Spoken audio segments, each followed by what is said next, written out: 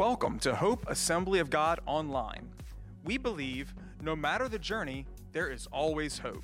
This is a recording of our live Sunday sermon, unedited, uncut, real.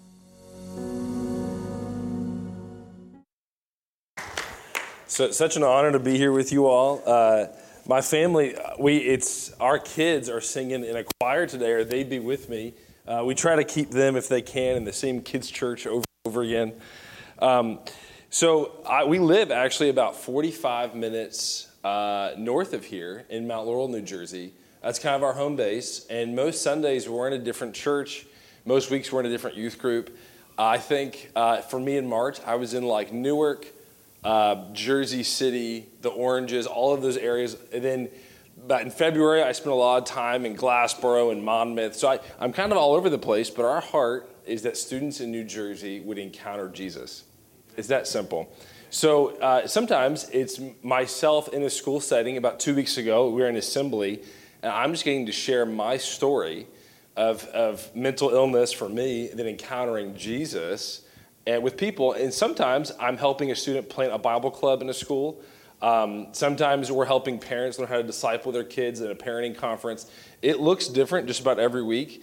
But our strategy is that people would have the tools, whether you're a student, if you're a student in middle school or high school, that you'd have tools to reach your friends. If you're a parent, grandparent, uncle, aunt, neighbor, that you would have the skill sets and the tools you need to see this generation come to know Jesus Christ. That's our heart, all over New Jersey. So I'm going to show you a few slides behind me. If you would check these out. This is my fam, and we are missing one new member of our family right here.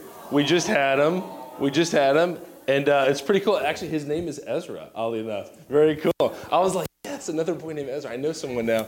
Go ahead and hit the next one for me. So our state is the most densely packed state in our whole country, densely populated. 1.7 million students, over that actually, and over 1,500 public schools, not including private or home schools, right? Not including that. So we have this mission field in our own backyard. You don't have to cross an ocean, right? You don't need a passport. They're walking down your streets. They're walking in the mall. And for me, if you turn on the news or the media, you can see that our society is becoming more and more secularized. But every move of God has happened in times like this, every revival, and it's usually started with young people. The disciples were a group of teenagers. They were. Peter was probably the oldest, but the disciples were a group of teenagers. We always view the disciples as these middle-aged men, but they were young. I think John was about 14 years old when he began to follow Jesus. And you see these kids, and I don't see, this generation. I'm like, man, this generation. If you walk into a Barnes & Noble or to a bookstore, you'll notice one of the biggest book sections right now is witchcraft, crystals, all of these things. This generation's hungry for the supernatural. They're hungry for it. They want to experience. They're not afraid of when the Holy Spirit moves on people. And so for me, I'm excited. I'm more not even trying to get there. I see that it's going to happen, that we're going to see a harvest. So we're trying to prepare the workers of the harvest that we're ready for it. So as we keep going, just a couple things. You'll see this. This is the ages of conversion in the United States. So 85% of people right now that claim to follow Jesus encountered him between the ages of 4 and 14. And the other 15%, 15 and onward. It's not that it's impossible to meet Jesus as an adult, but that it gets increasingly harder. So for me, if I'm going to spend a ton of time trying to get someone to encounter Christ, I'm going to be obedient to the Spirit. But for me, I've been called to invest in this next generation. Check out this next slide for me. All right, so this is where this generation gets really interesting. If I were to take you on a missions trip to the Sudan or to Kenya or these other places in Africa, I would have to actually give you a culture lesson. We'd have to talk about, hey, you don't shake people with your left hand, or when you do these, make sure you do it this way. And they have different cultural practices. And for the first time ever in our country, the students that live in our homes are a different culture. It's never happened this way before. If you notice this before, traditionalists, born before 1943. Anybody in the house? Traditionalists? Yes, I love that. It's so cool. I love it. We are blessed that you're here. Baby boomers in the house. Baby boomers? Yeah. Awesome. Gen X? Gen X are usually the loudest people in the room. Amen. Almost always. Millennials, 1997, yeah, that's me. I'm in that one. Gen Z, born after 97. All right, there's chunks of you, yeah, great. How cool is this? You have every generation in this room. It's so cool. So, unlike any other generation before, Generation Z is a different culture. Because before, whether you're a traditionalist or millennial, while we have a lot of differences in our society, we're raised in our home, and our biggest influences came from within our home structure or within the school structure. And it's been that way for years. Generation Z is the first global generation. The reason is, if you go to any restaurant, what do you see a family on? You see kids on devices. So for the first time ever, our young people are being raised more by a smartphone or an iPad or a tablet than they are their parents or their own grandparents, which means they're being influenced by kids from Japan, by kids from Russia, by kids from Africa. They're being influenced by videos on YouTube, by Google. So their worldview is not shaped by our opinions. Their worldview is shaped by this. So for the first time ever, they don't view truth as you and I view truth. They view truth as they've seen. You become whatever you give your attention to.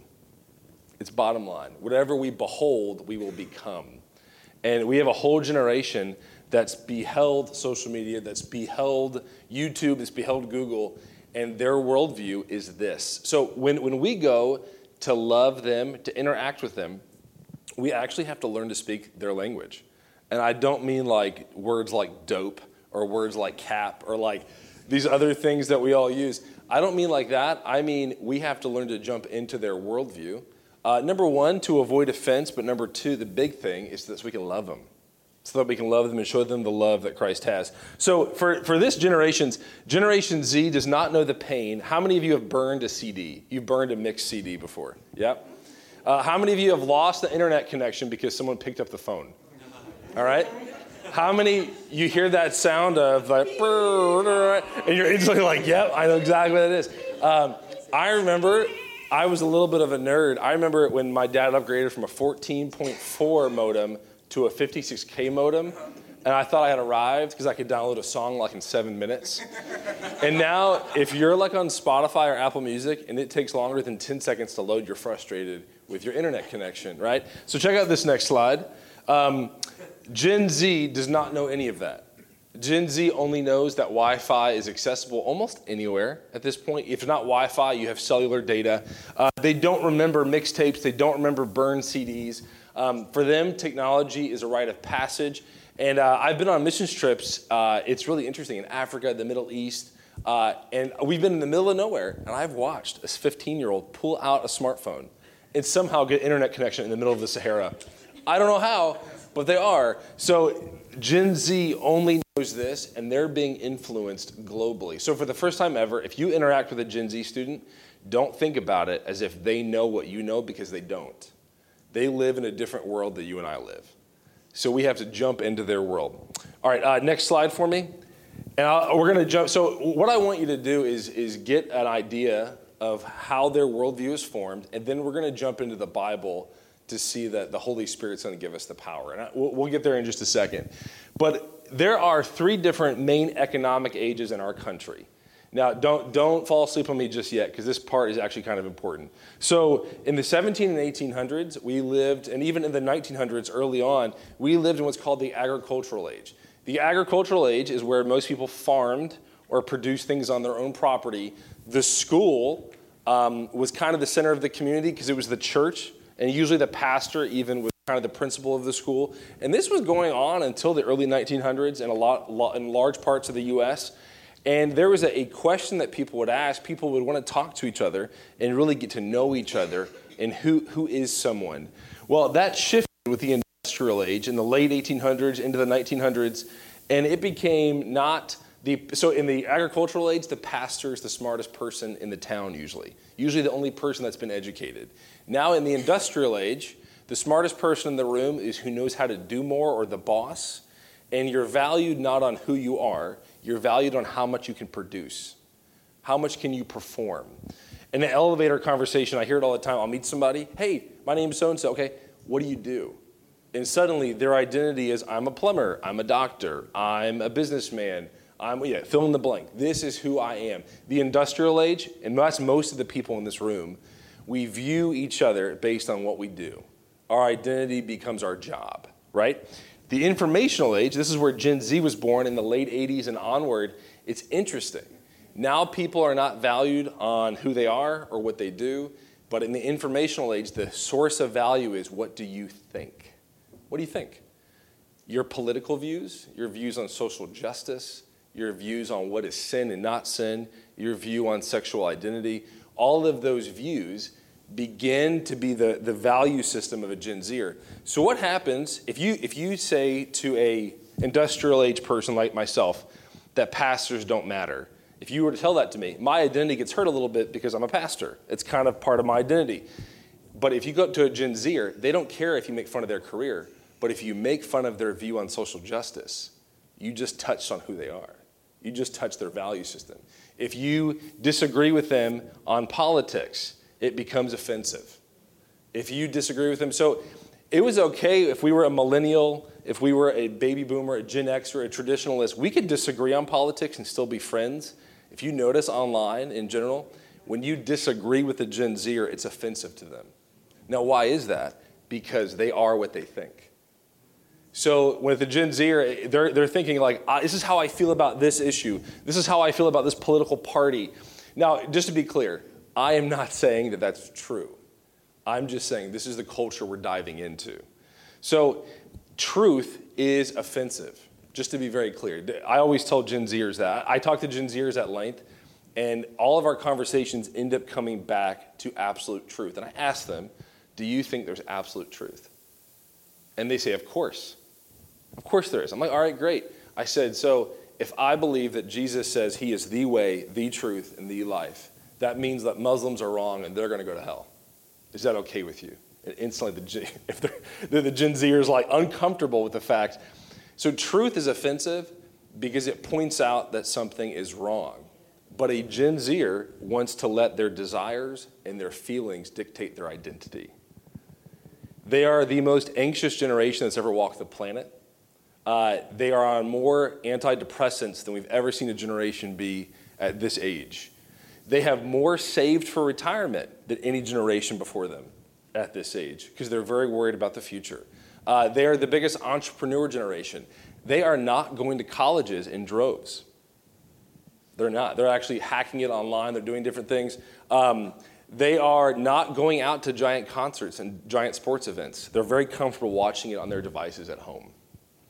So the entire world is trying to figure out who is Gen Z. And the problem is Gen Z doesn't know because for them, truth is a moving target. And they're trying to figure it out. But I think what a great mission field. What a great mission field.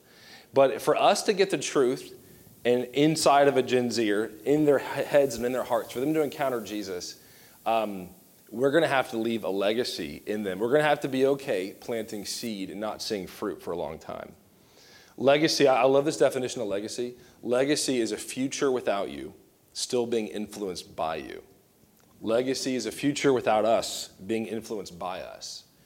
And every God-sized vision in Scripture always takes more than one generation to see God's will come about.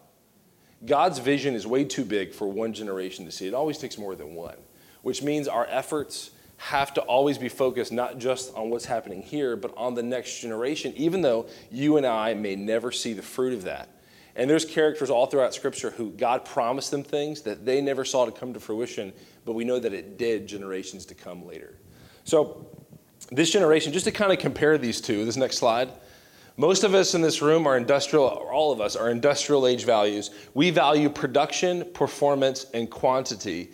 Informational age values community, engagement, and access. I'll give you a clear example. I was in a youth group a couple weeks ago in the north, and the youth pastor said, Andy, we're going to have like 40 or 50 students there. It's going to be great. Well, the youth night came, and there was about 10 students there. And by the way, I don't care at all. I come for one student. Doesn't matter who it is, one family. But the youth pastor was upset because it wasn't the amount and the production that he wanted. So he's industrial age. He's viewing his success at the youth night by the amount of people. The Gen Zers, we ended up hanging out with the Gen Zers for about 3 hours past the youth night. They were talking about absolute truth and sexual identity, and some of them were struggling. So we were just having a good conversation about it with them directly. And what's funny is they left and they said, Andy, that was one of the best youth nights we've ever had. I got a little excited. I was like, oh, because of my speaking? And they're like, no, it's nothing to do with you. They said, our youth pastor is normally running around like crazy, and there was nobody here, so he just got to engage with us. They value community engagement and access to you. So I might leave as a industrial age thinker being like, man, that's not what I wanted, not with that. The Gen Zer was like, I got to know you, spend time with you. I love this, right? Their whole world is their phone. So when a human being invests in them, it's a huge deal. Love for Gen Z is spelled T-I-M-E. Always is. Love for Gen Z is spelled T-I-M-E. If you want to reach a Gen Zer, it's not through their intellect, it's through relationship. Relationship is the landing strip for truth. Always is with a Gen Zer. So I can't speak truth at a Gen Zer without it being wrapped in a relationship of grace that they're accepting. So I want to kind of pause there. And so that's who this generation is. And now I want to jump to a passage of Scripture and kind of show you, I think, that Jesus wants to equip us, and Jesus wants to be tagged in as we try to reach Generation Z. So what I want to do, I want to pray for Gen Z, and then I want to go through a passage of Scripture. I promise I won't keep you that long at all. And my goal is that you'd leave this place excited about this generation, but even more excited that God could use you to reach people for him, whether they're Gen Z or a traditionalist or a baby boomer, it doesn't matter. Let me go ahead and pray for you. Bow your heads with me. Lord, I thank you for this crew here at Hope. God, I pray that you give us a huge heart for young people, but God, more importantly, break our heart for what breaks yours. Give us a heart for lost people. Teach us how to reach lost people. We ask this in your holy name. Everybody said, Amen. So the biggest thing, when I visit youth pastors, churches, and parents, and we do trainings on how to reach Gen Zers for Jesus, the biggest thing I notice is they have a bad worldview about reaching people for Jesus that doesn't match the Bible. Any Star Wars fans in the house? Yes. So Yoda has this, Master Yoda says, sometimes you must unlearn what you have learned. And I think to reach Gen Z for Jesus, some of you, if you're not actively sharing your faith, I don't think you have a biblical worldview on what it means to share your faith. So I think we need to throw out our worldview. And I want to show you what I mean by throw out a worldview real quick. So growing up, I grew up in Southern Virginia. And my mom is not watching this, so I can say this. Was a great cook at most things, but nothing that wasn't Southern. So my mom used to try to cook spaghetti. And on Wednesday night was our spaghetti night, and she would let the spaghetti get really thick on the stove and like filled with water. So it was really, really good, right? And that's what she wanted. She wanted it like real thick with water. And then, by the way, I looked forward to Wednesday nights. I would ask for this. I invited my friends over for this, just to give you my whole paradigm of this. So my mom would get whatever sauce was cheapest at the store. And by the way, I don't even know what meat flavored means. I don't even know how they achieve that, but it does not have to be refrigerated, which is also, I'm going to try not to get this on the carpet. That'd be really bad. So my mom would put it right on here, and it was great. And then if we had it in the fridge, it was even better. If we had it in the fridge, my mom would grab some cheese. Let's grab this real quick. And she would grab some cheese. I'm not kidding. I'm not messing around here. She would grab some cheese, and she'd put it right on. And so she would, no, you gotta understand. She would put this in the oven, and the cheese would melt all over it, get so good, and then she would take it, and we would just go all like that, and so good. And so I asked for that. You have to understand, I asked for that for years. And then I went to Valley Forge, and I'm not kidding, I met my first Italian ever. Her name was Santina. I don't think they made Italians in Virginia, when I was growing up. But I never met any, at least, right? So I meet her there, and we started, about 2 years in, we started dating. And we're dating, we're in the cafeteria, and I get this spaghetti from the cafeteria, and I cover it in ketchup. And she goes, "Whoa!" She was like, "What are you doing?" And I said, "I'm eating spaghetti." And she goes, "I don't know what you're eating. That's not spaghetti." And she goes, "Okay, if we're going to date, there's a couple rules. Number one, we don't eat spaghetti from cafeterias." She said, "Number two, we never put ketchup on anything pasta." She's like, "Ketchup's for hot dog, hamburgers, and French fries, and that's it." Okay, do you understand? And so she invited me to her house, and her family, as Pastor Joe mentioned it, her grandparents are from Italy, and then I believe they're born there, and they came over when they were young, so they spoke Italian, and so they were making pasta from scratch, meatballs from scratch, not sausages from scratch, but they bought it from an Italian butcher, all those things, right? So they have all these things cooking, and when I walked in, I was like, man, this smells unbelievable in the house. I sit down at this big table. By the way, my family dinner was like 5 people. Her family dinner was like 38. I'm like, who all are these people, right? Like, how does anybody have this many uncles and aunts? I don't even know how this is possible. So, and cousins, and there's babies, and it's lots of people. So they put this food in front of me, and they're all watching me waiting. They're watching, and I took a bite, and literally I felt like the heavens opened up. And here's the deal.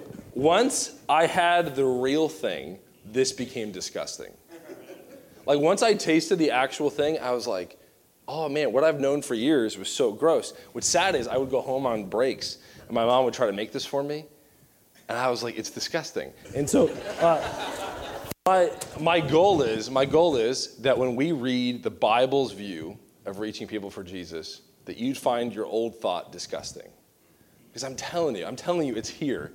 When we read what Jesus says about fishing for men, about reaching people for Jesus, it's not anxiety-filled. When I used to think about reaching people for Jesus, I thought about it like a Christian pickup line.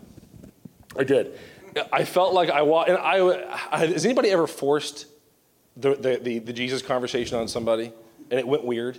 Anybody ever? It's just me. Okay, I've totally forced it, right? So this is how I felt like most of my conversations went. It was like, hey, how you doing? Good. How's your soul doing? And it was like, and I was like, that's so weird. Why am I doing this? And then it's like, hey, how's everything going? How's your afternoon? Good? How's your afterlife? And then I'm like, why did I whisper? Why am I doing this right now, right? So, like, my whole view on sharing your faith was just weird. And from walking around New Jersey, these are the comments I hear all the time from people.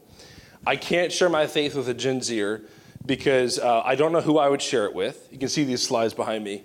What would I say? What will they think?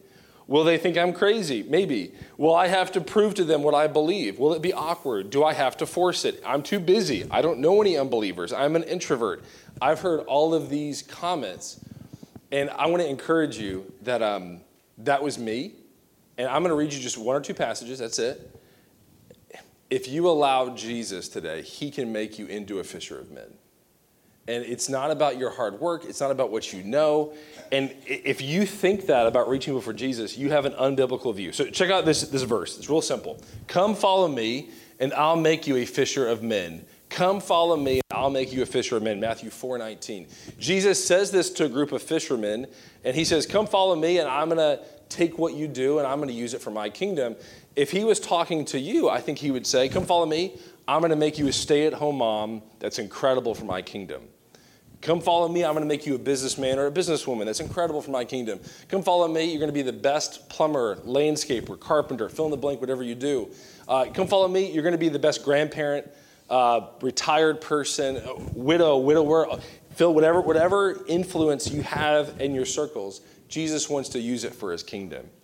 And here's the implications of the verse. Number 1, Jesus makes this promise. Jesus always keeps his promises. So if Jesus says, come follow me and I'll make you a fisher of men, that means if I'm not fishing for men, that I'm really not following Jesus. There's a little promise there. So if Jesus is saying, hey, if you're following me, I'm going to make you a fisher of men. So what happens if I'm not fishing for men? Am I really following Jesus? Number 2, here's the encouraging part. Jesus does the heavy lifting. He says he will make us a fisher of men. Not me trying harder, not me buying better tracks to pass out. None of that. He says he will make me a fisher of men. And the last but not least, he invites us to an identity, not an activity. He doesn't say, hey, come follow me, I'm going to teach you to fish. He says, no, come follow me, I'm going to teach you to be a fisherman, right? He doesn't say, hey, I want you to witness. He goes, no, I want you to be a witness. It sounds like it's not a big deal, but it is. One is an activity we participate in. One is an identity we bring with us everywhere, okay? So Mark chapter 5 is one of my favorite verses to look at. It's Mark chapter 5, verse 1, and it says, so they arrived, this is Jesus and the disciples, they arrived at the other side of the lake in the region of the Gerasenes, and when Jesus climbed out of the boat, a man possessed by an evil spirit came out of the tombs to meet him. This man lived in the burial caves and could no longer be restrained, even with a chain. Whenever he was put into chains and shackles, as he often was, he snapped the chains from his wrist and smashed the shackles. No one was strong enough to subdue him. Day and night, he wandered among the burial caves in the hills, howling and cutting himself with sharp stones. When Jesus was still some distance away, the man saw him, ran to meet him, and bowed low before him. So quick question for you. Who pursued who? Did Jesus pursue the demon-possessed man in this passage, or did the demon-possessed man pursue Jesus? Well, if you read Mark chapter 5, Jesus gets out of the boat and the demon-possessed man runs up to him. But if we rewind just a little bit into Mark chapter 4, a lot of times in the Bible, we start in the middle of a story if we're not careful. At the end of Mark 4, it says, on that day when evening had come, he said to the disciples, let's go across to the other side of the lake. And leaving the crowd, they took with him in the boat, just as he was, as the other boats were with him. A great windstorm arose, and the waves were breaking into the boat so that the boat was already filling. But Jesus was in the stern, asleep on the cushion, and they awoke him and said, Teacher, do you not care that we are perishing? And he awoke, he rebuked the wind and said, Peace, be still. The wind ceased. There was a great calm. And they said, and Jesus said, why are you so afraid? Do you have no faith? And they were filled with great fear. And they said, who are you that even Mother Nature, even the wind and sea obey you? Now, let me show you this map real quick. So check out this picture. So they were in Capernaum, and they were on their way to Bethsaida, which is a few miles across the lake. But the storm comes up and blows them 13 miles off course. So it blows them 13 miles off course to the region of the Gerasenes. So when Jesus lands on that shore with his disciples and that demon-possessed man comes running to him, it may seem like the demon-possessed man was trying to find Jesus. In my opinion, and according to scholars, I think Jesus had an appointment with that demon-possessed man. Jesus has complete control of the waves and the sea. And some people say, well, he was knocked 13 miles off course. I don't think Jesus gets knocked off course. I think Jesus knows exactly where he's going. If you're hearing this, whether you're in the cafe, whether you're in this room, wherever, Jesus is pursuing you, has been pursuing you. If you're ever thinking that you're the one pursuing him, you forget that he does not mind causing storms. He does not mind doing what he needs to do to find you, and he will. And so Jesus is pursuing this man. They end up on the shore, right? The disciples are exhausted because Jesus is good. He got a nap, right? Jesus is doing fine. The disciples are exhausted. If we read this again, it says 5 verse 1, Mark. So they arrived at the other side of the lake in the region of the Gerasenes. When Jesus climbed out of the boat, a man possessed by an evil spirit came out from the tombs to meet him. This man lived in the burial caves and could no longer be restrained, even with a chain. Whenever he was put into chains, he broke them and snapped them from his wrist. No one was strong enough to subdue him. Day and night he wandered among the burial caves, cutting himself with sharp stones.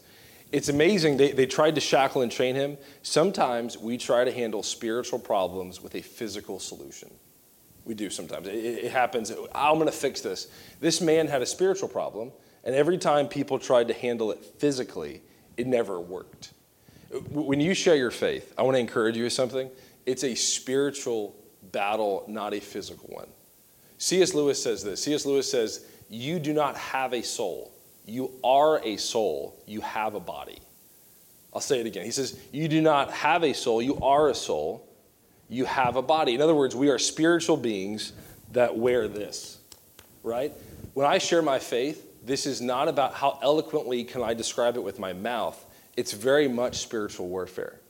It's a lot of people think, man, somebody is saved by what you said. That's not how it works. In the Bible, it says that nobody comes to Jesus unless the Lord, the Spirit, draws them, right? It's spiritual warfare. And with this man, people tried to fix it physically, but Jesus just showed a few verses earlier, he can control the waves. Now he's going to show he can control everything spiritual. And here, so it says day and night he cut himself. So this guy is covered in scars and scabs, and he's cut himself. He's covered in, he has chains on him, a long beard. He's howling. He runs at Jesus. If you're a disciple and a naked man covered in sores and screaming runs at Jesus, do you try to protect Jesus or do you run back on the boat? I'll be real. I'd be like, Jesus, I forgot something in the boat. Hold on one second. I'll be right back, Jesus. I'll be right back. I just forgot something for a second. This dude's creepy. And so this guy, right, it says in verse 6, when Jesus was some distance away, the man saw him, ran to meet him, bowed before him. With a shriek, he screamed, "Why are you interfering with me, Jesus, the Son of the Most High God? In the name of God, I beg you, don't torture me." For Jesus had already said to the spirit, "Come out of the man, you evil spirit." So Jesus essentially gives permission for these spirits to enter pigs that were nearby, right? So it says the evil spirits came out of the man, entered the pigs, the entire herd of about 2,000 pigs, I shouldn't laugh, plunged down the steep hillside into the lake and drowned in the water. I've been a youth pastor for like 15 years. So all I see on this, I picture some shepherd boy nearby hearing a squeal and looking over, and 2,000 pigs are jumping off of the cliff. I'm sorry if you love pigs. It's just, I read this and I'm like, man, that's so much barbecue just right off the cliff. It's okay. In verse 14, the herdsmen fled to the nearby town and the surrounding countryside, advertising the sale they had on pork. Pork loin, pork shoulder, I'm just kidding. Spreading the news as they ran. People rushed to make sure they had some barbecue. My daughter told me a dad joke last night. She said, "Dad, what do you call two pigs having a tug of war?" I was like, "I don't know." She said, "Pulled pork." I was like, yes, it's my girl. It's my girl.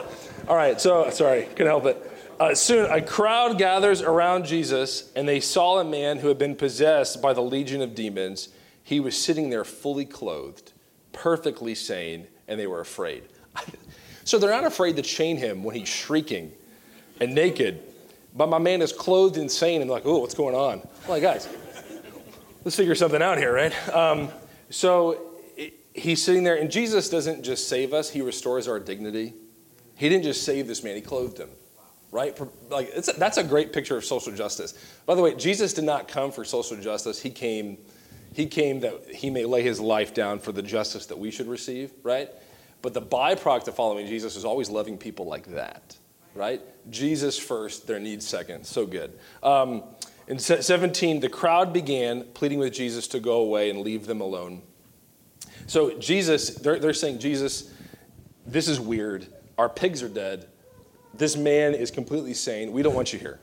We don't want you here." So Jesus is getting on the boat. The man who had been demon-possessed begs to go with Jesus. And this is the last of our passage today. But Jesus said, "No, go home to your family." By the way, when I first read that, I pictured like a kid in middle school had been bullied by his friends, and some kid protects him, and he goes to the kid that protected him and said, "Can I sit at your lunch table?" And the kid's like, "No, go sit. I was almost like, Jesus, let the guy go with you.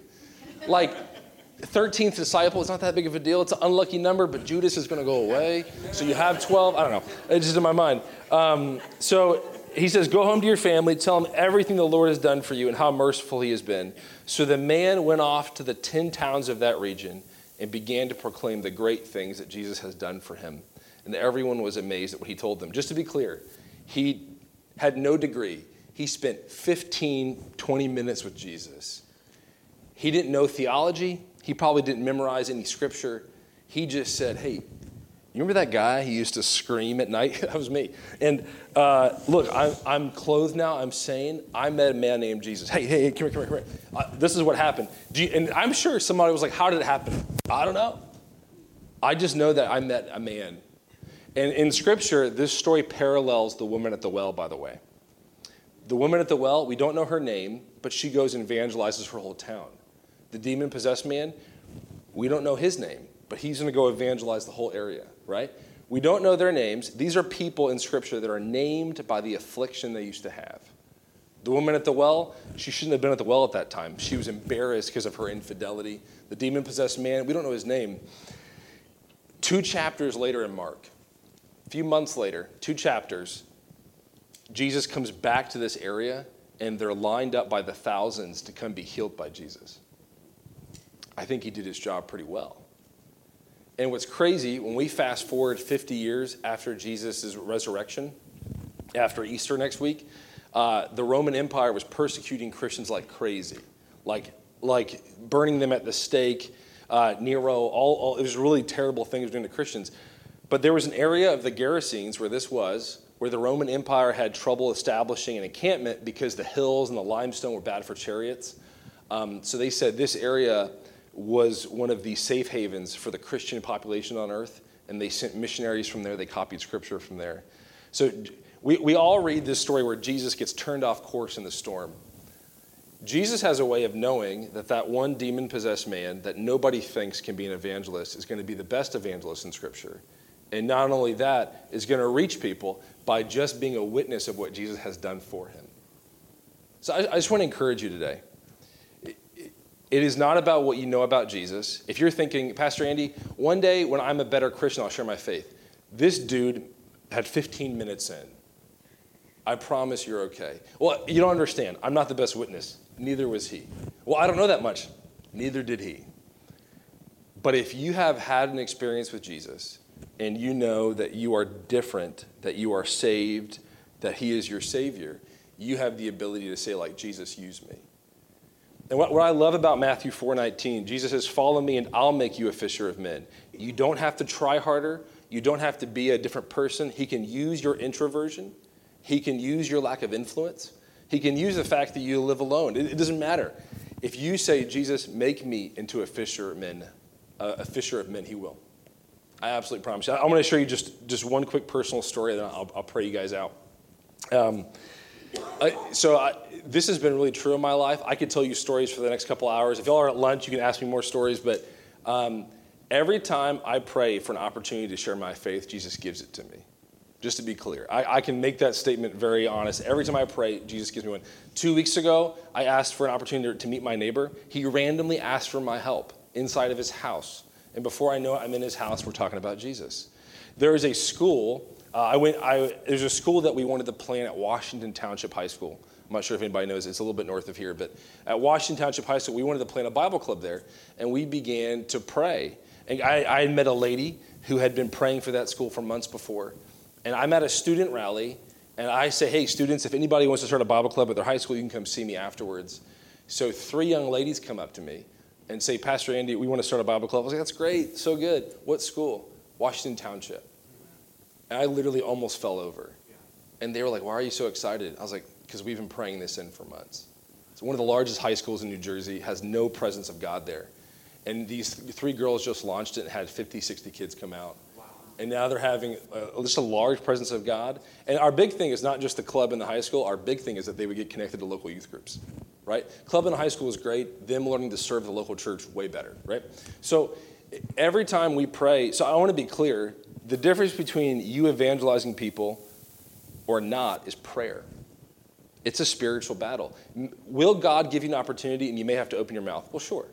Or you may have to text something or invite something. I can't encourage you enough, and Pastor Randy did not tell me to say this. You have Easter this upcoming weekend. It is the best day in the entire year to invite someone to church. A lot of people, our Creaster friends, are already going to be there. Like, they're already planning on Christmas and Easter going, so like they might already be there. I said Creaster. Sorry. Some of you are like, did he say Creaster? I call people that go to Christmas and Easter Creasters. Sorry. My own vernacular. But people come out, and it's as simple as posting it on your social media, inviting people in an email, and do not let the thoughts go through your head of, this will never work. Well, it's not up to you. It's not physical. It's spiritual. If you pray, God's going to do amazing things. It's unbelievable. So last thing, I'll put this away, guys. I promise I'll put the spaghetti away. It'll be done. Burn it. So When you go, I'm gonna say a prayer over you. My prayer is that you would just pray this prayer. Lord, make me into a fisher of men. He will do it. Lord, give me an opportunity to share my faith. Pray prayers like this. Lord, make Hope Assembly a beacon of light for the community. Help us to welcome people. Lord, send us broken people who need you. Send us women at the wells and people that are like the demon-possessed man. Lord, show us, help us to throw out our old view of evangelism and grab a hold of yours. Any hikers in the room? Any big-time hikers? I love to hike, right? So let's say we're hiking and we're on the edge of a cliff right here, right? And let's say both of us fall. Both of us fall off the cliff. I'm a pretty big guy. Let's say I grab a hold of a small vine and you grab a hold of a tree trunk. But I am very confident in my small vine. I'm very secure. I'm like, it's going to be okay. Who dies?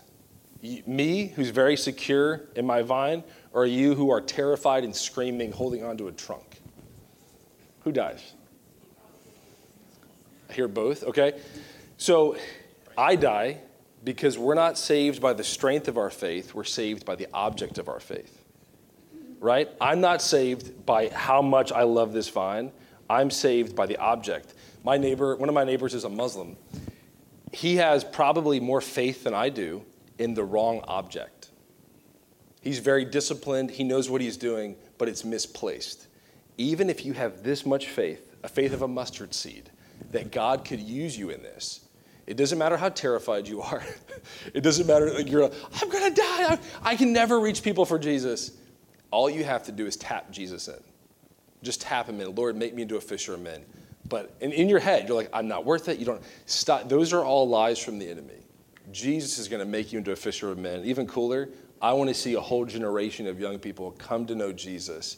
And your prayers is the beginning of all of it.